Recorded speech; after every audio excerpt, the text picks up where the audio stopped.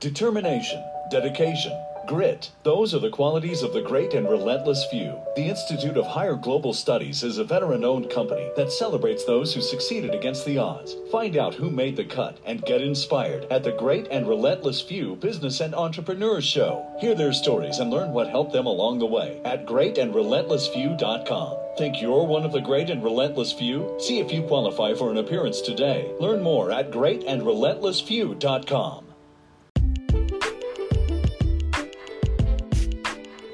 Hey, if you haven't seen Great and Relentless, you're missing out. It's the most awesome business interview and brand awareness show I know.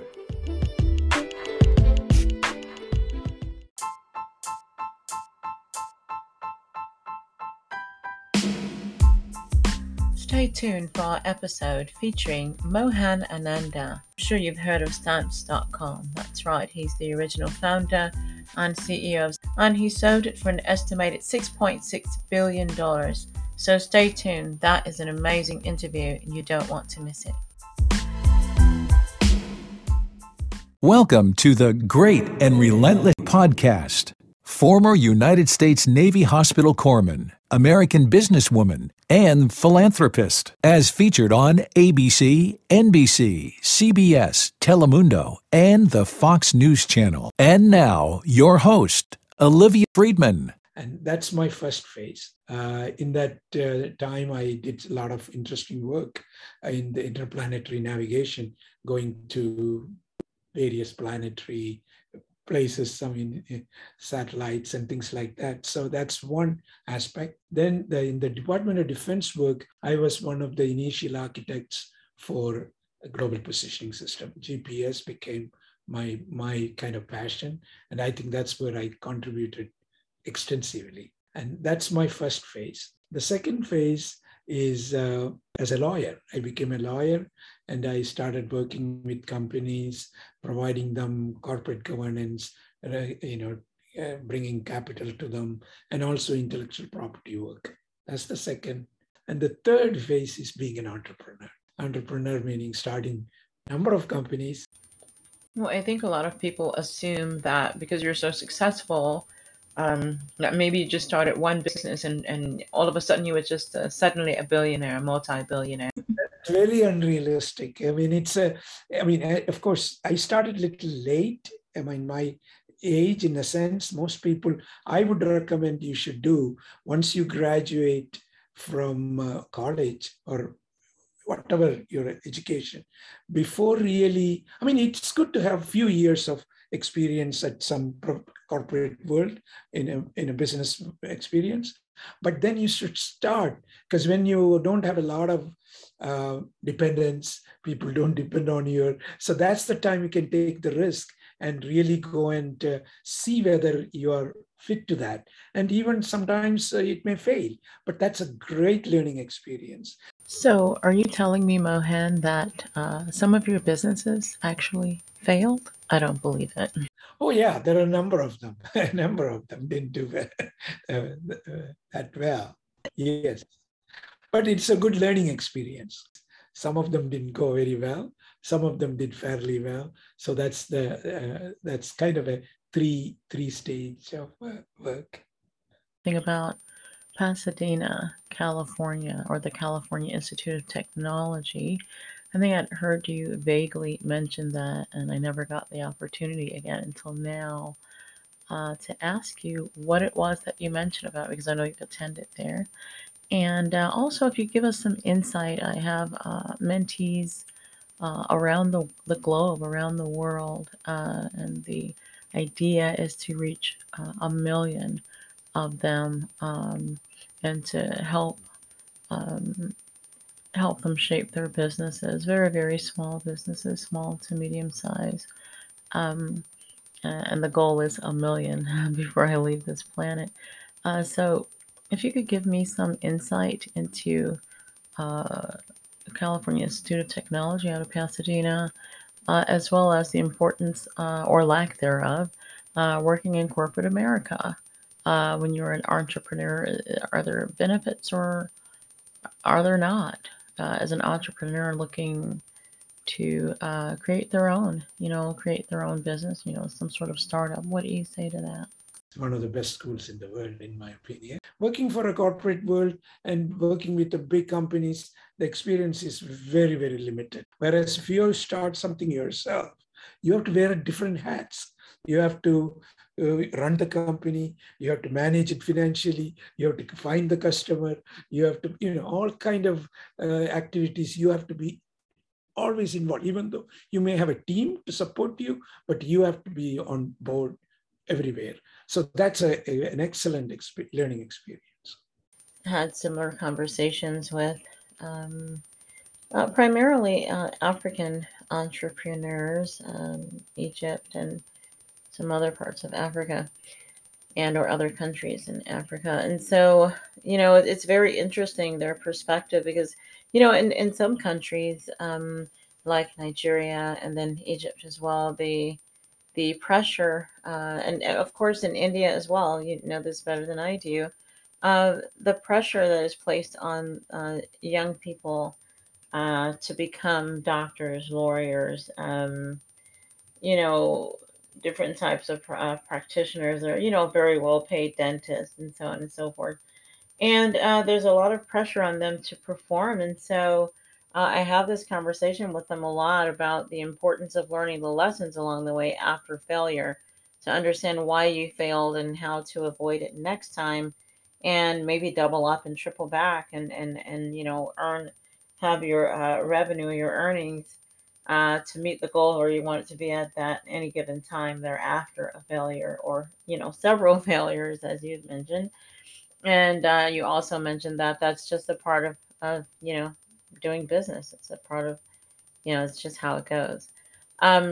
So yes, but a lot of them are really, really disappointed. And so is there any type of technique that you suggest in making sure that they don't repeat the same mistakes over again? Maybe how to identify them, or some sort of metric, rubric to go by, or something like that. A way to measure their success and to be able to pretty much scale it. Are there any techniques that you have, or any ways that you try to, that you motivate yourself after a failure with something that you really want to work, and you put your all into it? That just can't be a good thing. Give us some insight on those topics. Okay, I have taken, it actually now 4 companies public. The first 3 are the conventional IPO, like in stamps.com, InvestNet, or JAB in London Stock Exchange. So those are typical public offering, meaning you have to have a full financial record. You have to have a top line, you have to have a bottom line, and you need to have a good management team. But then you have to go and convince the investors, look, we have a good potential growth opportunity, and do it. So those 3 companies, I took one in NASDAQ, one in New York Stock Exchange, one in London Stock Exchange. And those are really like, you go with, come up with an investment banker. An investment banker kind of guides you. And then you have to have a roadshow, talk to various investment. I mean, those roadshow was real roadshow.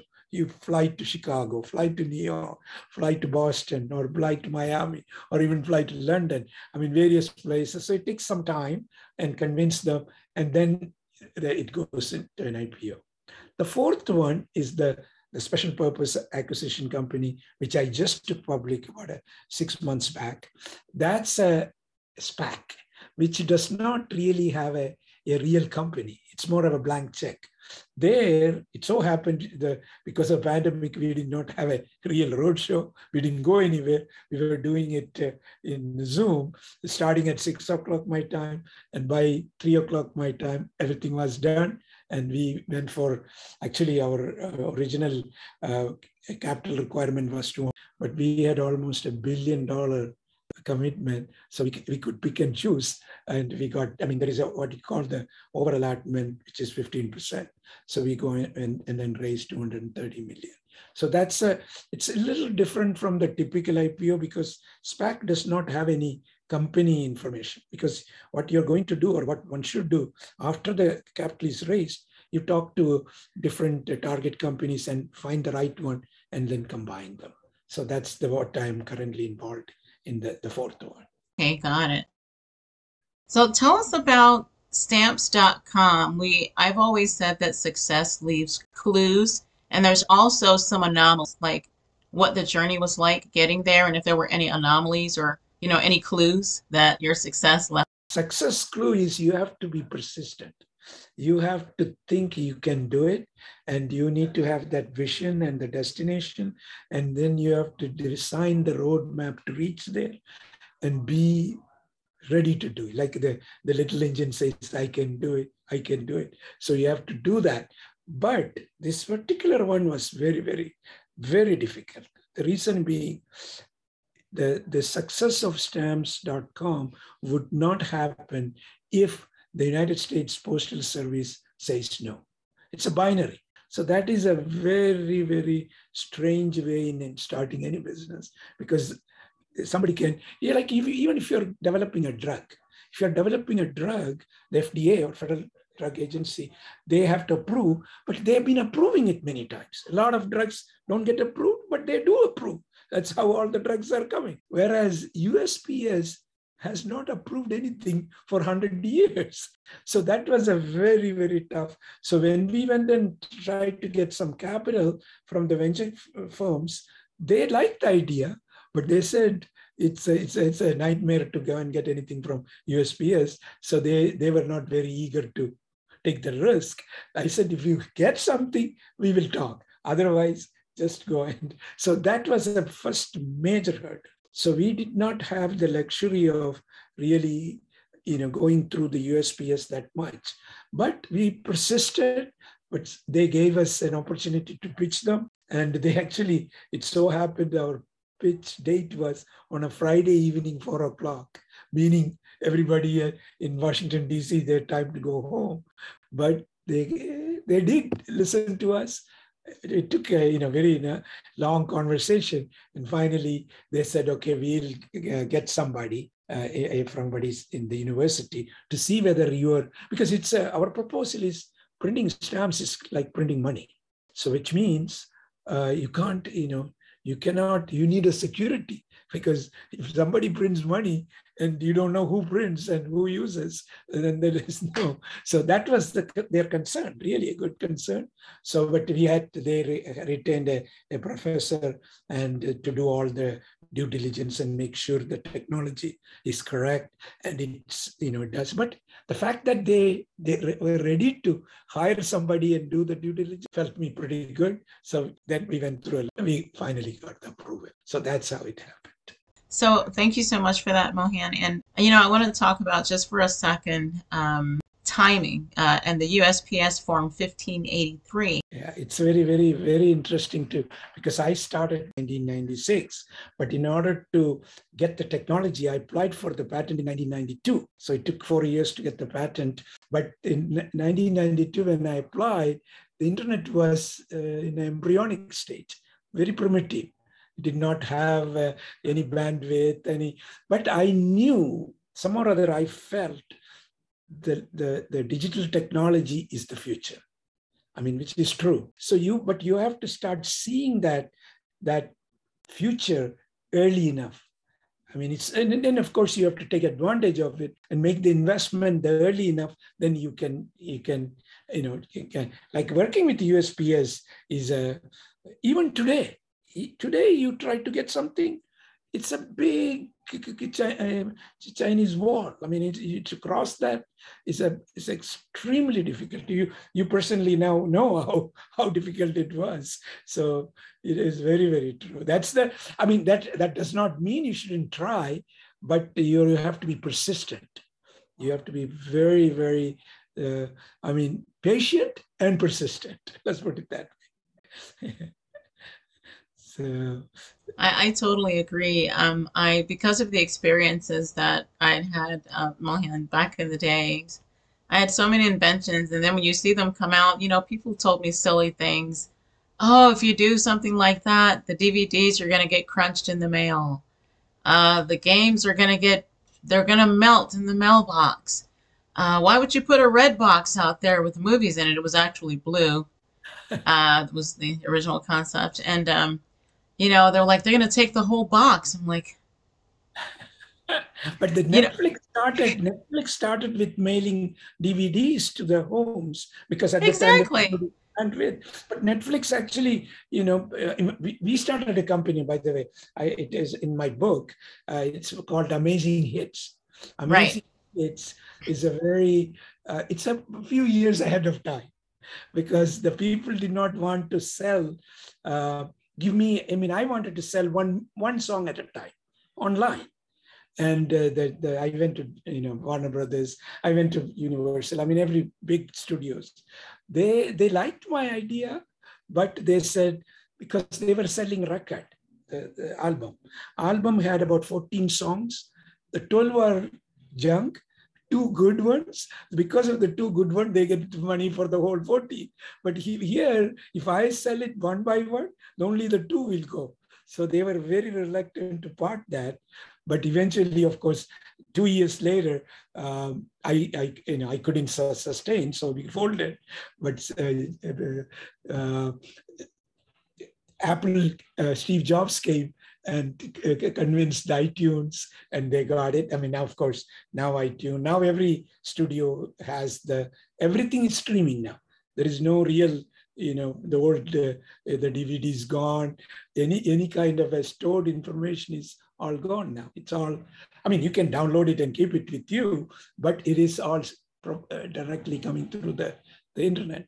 So, but that I saw it, but it was not there, but I failed. So Amazing Hits didn't make it. But that's how life is sometimes, and especially the first one, the first guy who goes and he paves the place. He's like going, but the second guy comes, he can easily go move on. That's how it happens. The first guy always has a tough situation, but if you're persistent, it's fine. For example, Amazon, when they started the cloud, Amazon Web Services, they are the first, and nobody came for 2 years. So they just sustained. Of course, there are others now. Of course, the Microsoft, there are many companies, but still AWS becomes pretty dominant.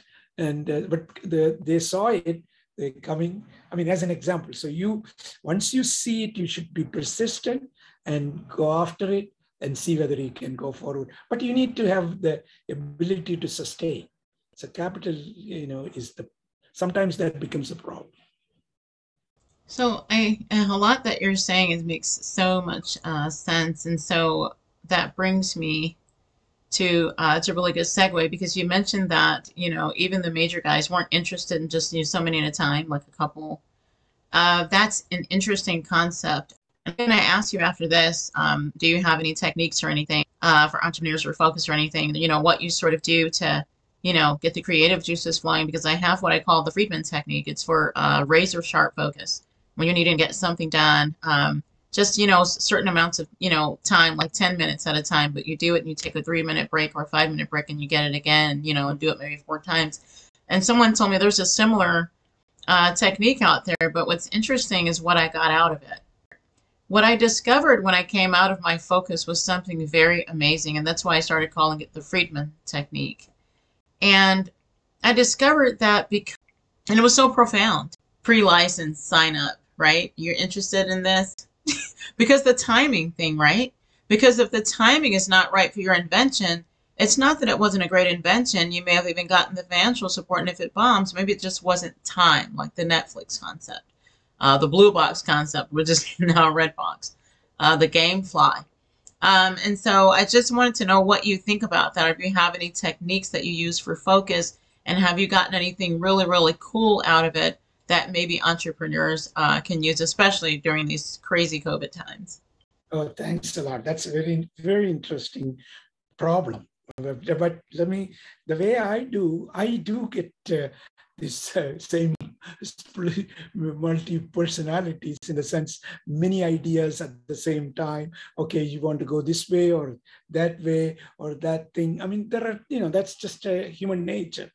However, the way I believe personally that you cannot do anything by yourself, just alone. For everything, you need a team, meaning maybe team may not be 10 people, it could be just 2. Just somebody who could be an added element, because you cannot really think on every aspect of, especially a business. So it would be nice if you can bring the team together, meaning that's a key part. In fact, in any business, there are 3 elements: the team, the people, the product or the service, capital. Those are the 3 ingredients, extremely important. So when you have multiple ideas and you want to go into multiple direction, and if you just do it in casual way, there is a high probability none of them will succeed. However, when I am working on one project, I want to be in focus. In focus meaning that team should, or whoever that working with, should be just dedicated to that project. But you can have another team. You can be a mentor or a guide on another team who is dedicated to that one. So if you can, make it multiple dedicated efforts, because if you are just not focusing, then the success is very hard. And also having a financial support will be very difficult, because the approach I would do, but you create, like if you have 10 ideas, pick the 3 good ideas, then create 3 different groups. You get somebody, but those other people should be just dedicated to that one. So you can't have everybody involved in every idea. Then I think, of course, you need to go and have a 2 type of milestones: the near-term planning and a long-term planning. The near-term planning is more key events, milestones. By such and such, you need to have this done. By such and such, you need to have. In the long-term planning, you need to have a long-term vision. This is what I want to reach. This is what I want to reach. For example, when I started stamps.com, I said, okay, we have to first get the technology approved. That's the near term. But the long term is, I want to, they were, USPS had about $75 billion postage revenue. And I want to have at least $20 billion postage revenue. I mean, out of which we did. I mean, we really did. So what I meant is the long term will be very, very, it has to be realistic, but still it should be pretty big. But in the near term, it has to be almost like coming up with a MVP, very focused, and you first customer, as an example. I need attraction. I mean, things of that type. So you need to have that in place before you even start the whole journey. The journey is going to be very complicated, and sometimes you will have to navigate and change, but you need to have a initial roadmap. I totally agree. Anything that worked in the past and a couple things that did, when I finally, my focus, it's interesting. You talk about the long term and knowing where you want to go. I told myself and my friends, I just want to make, close to $1 million. Guess what? It was close to $1 million. Never broke the barrier. So think big enough. Of course, it's realistic is what I'm hearing you say. And make sure you're not just throwing random things around, at the board, but also to make sure that you have a team for whichever effort that you're working on right now. I think that's vital because I was remembering, putting the board together and things of that nature. Who's going to be the chief, go-to person for this, the technical person, the graphics person, do we have a professional image, and it's just so many different moving parts. So, but I found different type of business model, like the business model, the canvas, right? And a lot of people know about the canvas to help you get your thoughts in order and look at what you really have, see if you really have something. Check interest in their trade, and I would get with them because, of course, you have to have those type of mentors sort of, giving you a glimpse. But one thing, or some other area that's really similar to my area, wherever I am, where I'm working, and to see what they're doing if they're a little bit more advanced, like about 5-10 years. what it does is it gives me a glimpse of what's coming to our area. And that was one of the little things that I have been doing. Like, how do you figure this stuff out?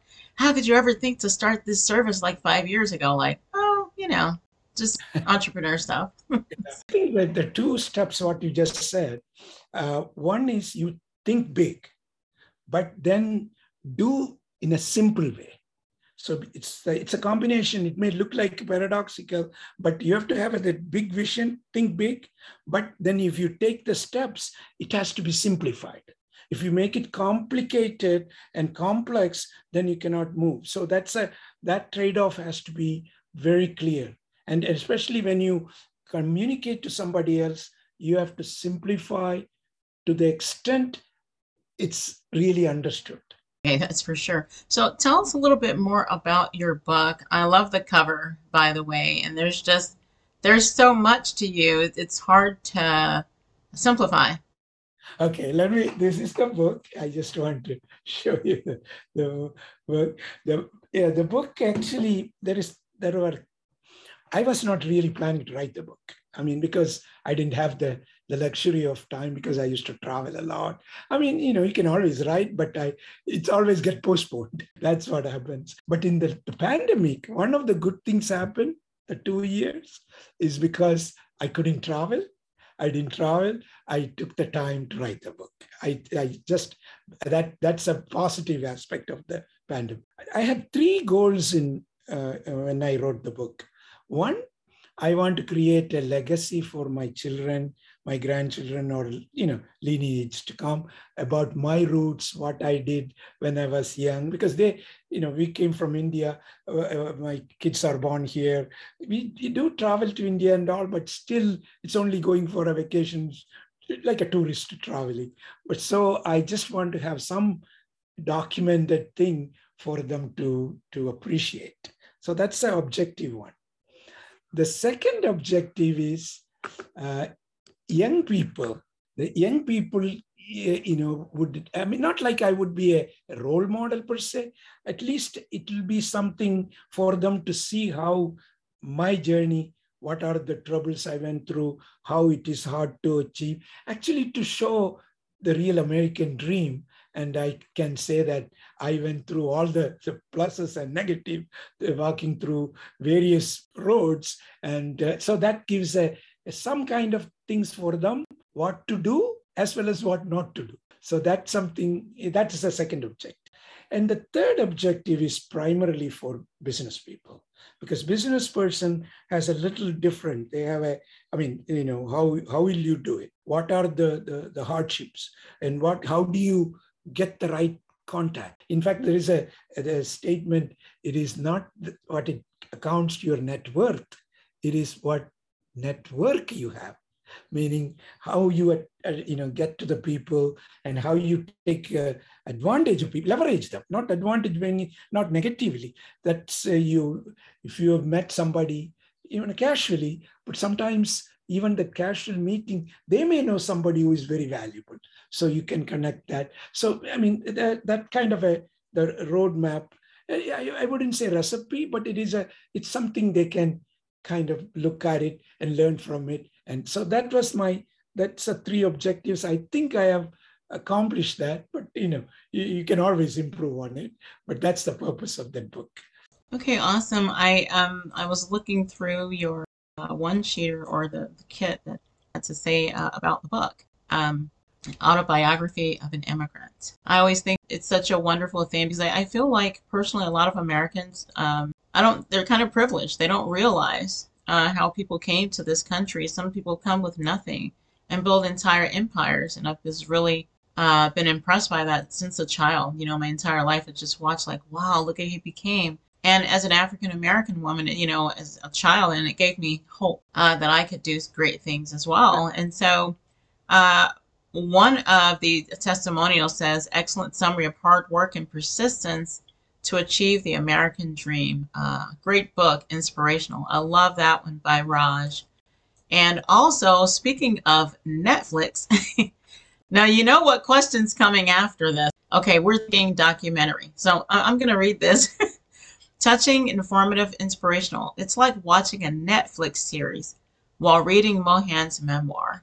It's packed with significant historical events as experienced by the author himself. Mohan's courage in taking risks, science, family, American and Indian culture, and most of all, this book will evoke in you a rejuvenated sense of the American dream. And I think you as an individual have definitely done that for me. And I want to thank you so much for being on the show. And can you tell us how we can get in contact with you? I see you have linkedin.com/IN.